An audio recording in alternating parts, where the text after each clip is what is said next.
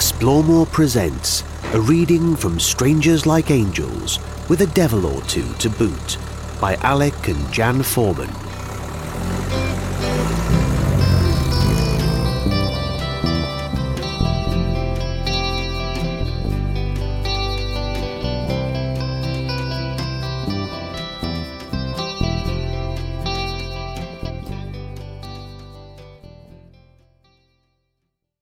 Hello, Alec and I would like to say thank you for listening to our podcast. If you have any questions, do please write to alecjan@gmail.com and do write podcast in the subject line. Thank you.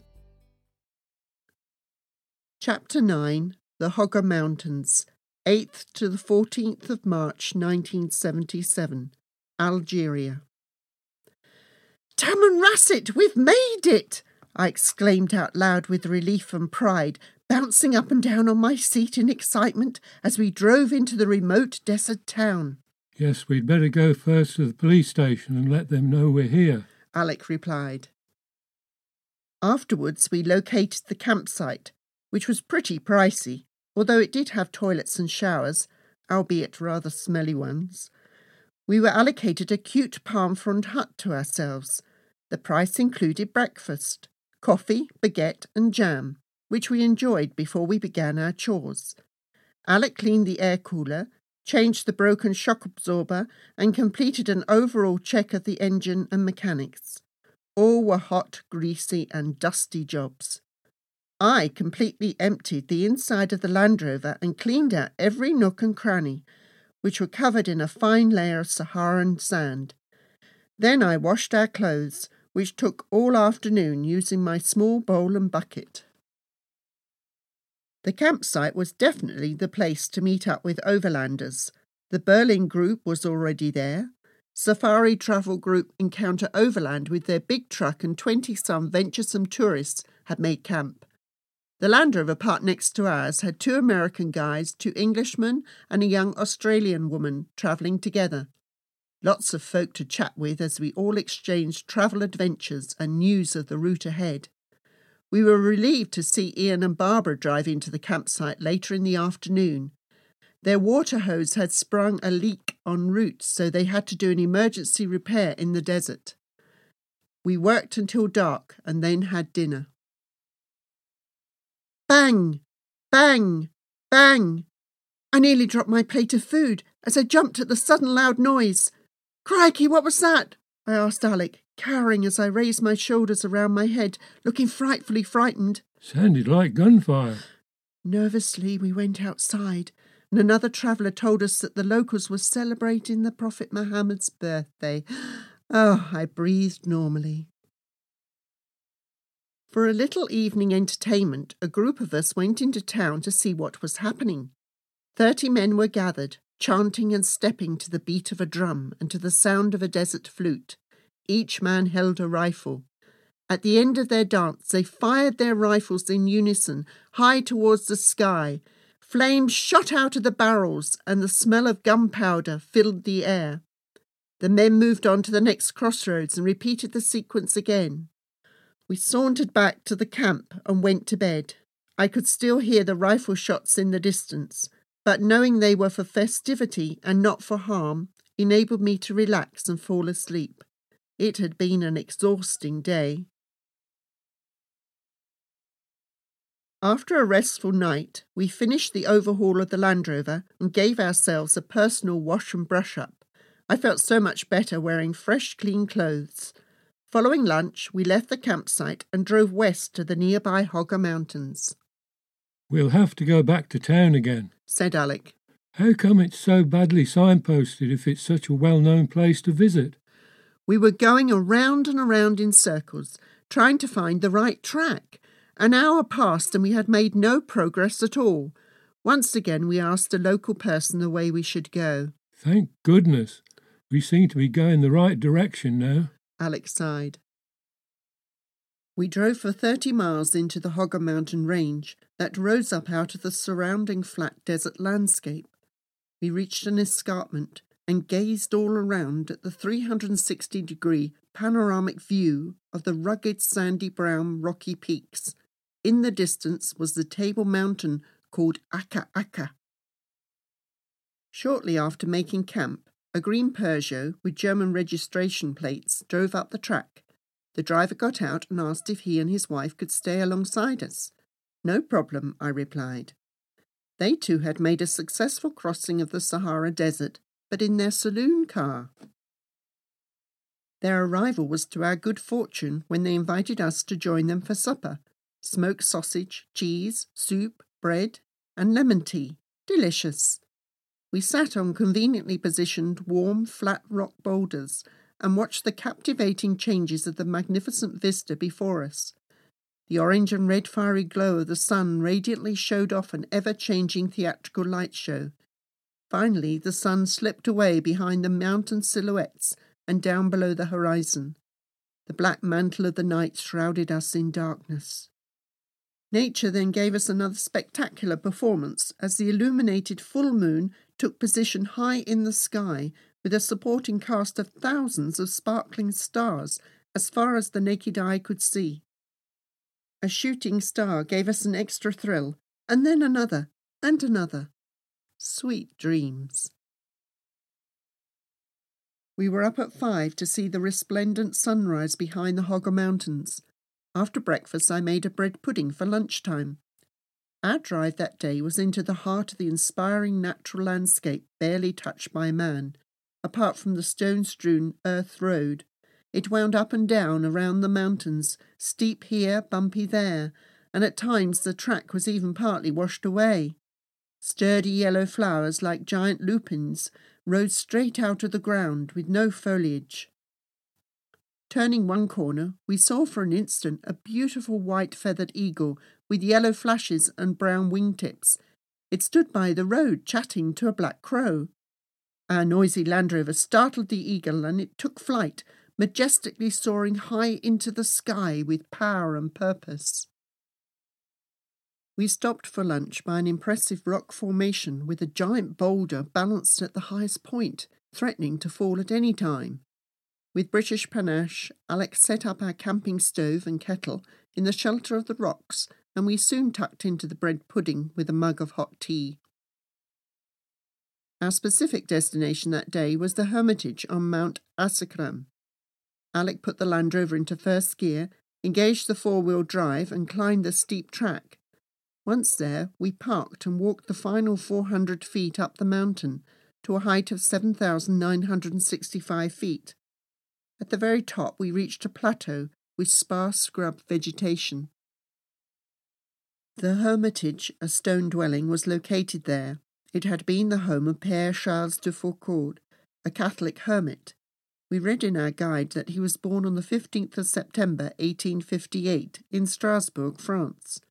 He served as an officer of the French army in North Africa. After returning to France, he had a religious experience and in time became a monk. He was drawn back to North Africa, eventually coming south to Tamanrasset and the Hoggar Mountains, where he built his house. His close neighbours were the nomadic Tuaregs. We saw a few Tuaregs living up there on the mountains as guardians of the Hermitage.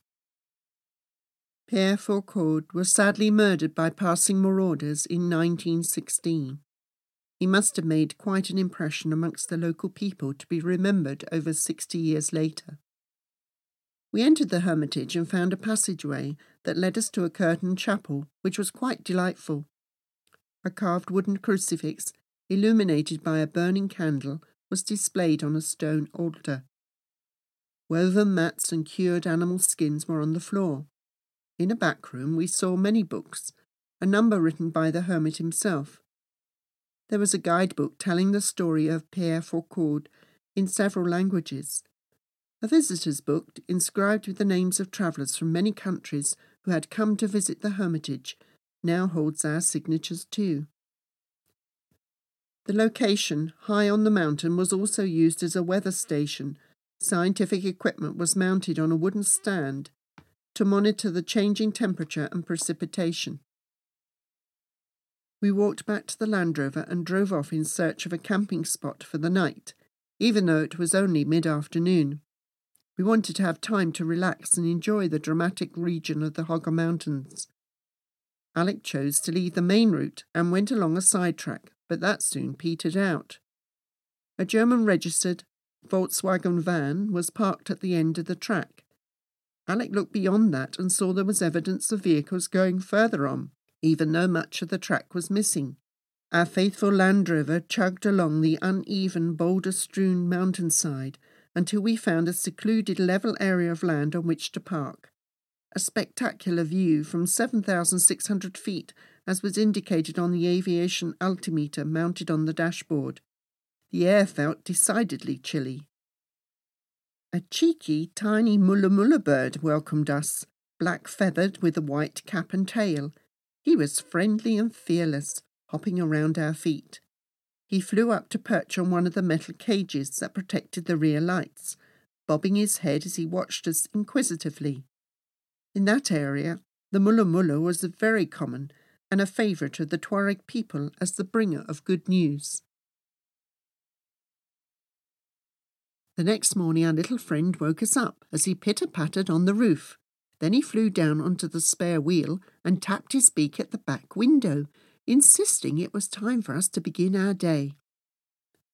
After breakfast we rejoined the main route to continue on the circuit. It took us all morning to meander through the mountain range, and we were rewarded with views of magnificent craggy rock formations. I spied another eagle perched aloft on a natural pillar. The road took us around yet another corner, and a lone boy ran out from under a simple grass mat shelter. He carried a basket of handmade crafts to sell. We stopped, and he passed the basket through my open window. I was happy to buy a small triangular yellow leather pouch with a red and green fringe. A short rounded black wooden stick with a soft point at one end was nestled within the opening of the pouch. Pulling on the carved flat head of the stick, I found the wood was covered in fine black charcoal. It appeared that I had bought myself the local eyeliner that adorns the eyes of Tuareg babies. Later along the route we saw several Tuareg men riding their camels, and another group brewing tea whilst their camels grazed. Leaving the Hoggar Mountains, we drove down to the desert and were astonished to come across a swimming pool in the middle of nowhere. A group of Algerian men were swimming, and they invited us to join them, but we declined. By early afternoon our day's journey ended as we parked up on the sandy plain a few miles from Tamanrasset and enjoyed a lazy, relaxing afternoon and evening. The following morning we drove into the clean town with its well-maintained terracotta mud houses. The main street had open-fronted shops, shaded by an avenue of trees either side of the road. Alec called at the bakery, where he competed with the locals to buy a loaf of bread. It was obviously not cultural to queue. The longest arm with the right money won the prize. As the men jostled each other, I snapped a photo, only to find out later that someone else had had their film confiscated by the police after such a shot. We nipped to the bank to cash travellers' cheques and then checked out the local camel caravan park. There the nomadic Tuaregs met and traded livestock over a glass of mint tea. Each dressed in long flowing robes, his head covered by yards of soft cotton fabric wrapped into a turban, revealing only his eyes. The few women we saw around town were dressed in indigo-dyed cloth from head to toe. Their faces were uncovered and unprotected from the harsh desert elements. "Have you heard? There's no fuel in town and hasn't been for 3 days," an American girl came to inform us as we visited the campsite. "Why, what's the problem?" Alec asked. "Apparently the petrol tanker has broken down in the desert en route south. It seems it may be 2 or 3 more days before it comes," she replied. "In that case, Jan, we'd better park near the petrol station so we can be ready to roll as soon as the tanker arrives," suggested Alec. We found a good spot, having first located a water source to top up our supply. We spent the rest of the day reading and playing Scrabble. Our Land Rover was one of 22 Overlanders' vehicles which were hanging around Tamanrasset, all waiting for fuel. The following day, Ian and Barbara came by, and they related the story of their 2-day camel trek, which had left them with sore backsides. As we waited for fuel, I washed a few clothes. Whilst scrubbing our sand-stained stocks, I glanced up and saw a marvellous sight coming right alongside our Land Rover. A Tuareg man and woman were riding together on a camel and leading a train of 12 camels loaded with firewood, a valuable commodity there in the desert. Late afternoon, Alec drew and coloured a drafts board on the back of the Scrabble box as I made us both a mug of coffee. A Belgian guy from another Land Rover parked nearby decided to walk across to the petrol station. Next, we saw him running back to his vehicle. "The tanker's in!" Alex shouted. He jumped out the back, slammed the door closed and leapt into the driver's seat. "Hang on!" He warned me as he turned on the engine. With my arms, I shielded all the loose kitchen stuff on the worktop as Alec careered across the rough ground to get in line. The coffee slopped out of the mugs into the plastic washing-up bowl where I'd quickly placed them. "Well done, Alec. We're fourth in the queue." But we still waited as the tanker pumped the petrol into the underground tanks. 2 hours later, the queue began to move. The local transport was refuelled alternatively to the overlanders' vehicles. We took on board 70 gallons, as did many other vehicles, even more for the big trucks. The next morning we broke camp at 5 to be first at the Frontier Police Office. Another 2-hour wait before our exit form was completed and our passports stamped. Then across to Customs. Currency declaration form checked, and after a quick look in the back of the Land Rover, the customs officer gave us the clearance to go. "Finally, we're out of here," Alec declared as we headed south. Now we would cross the desert alone, anticipating 3 long, intensive days of driving to Agadez in Niger. Total distance driven, 5,080 miles.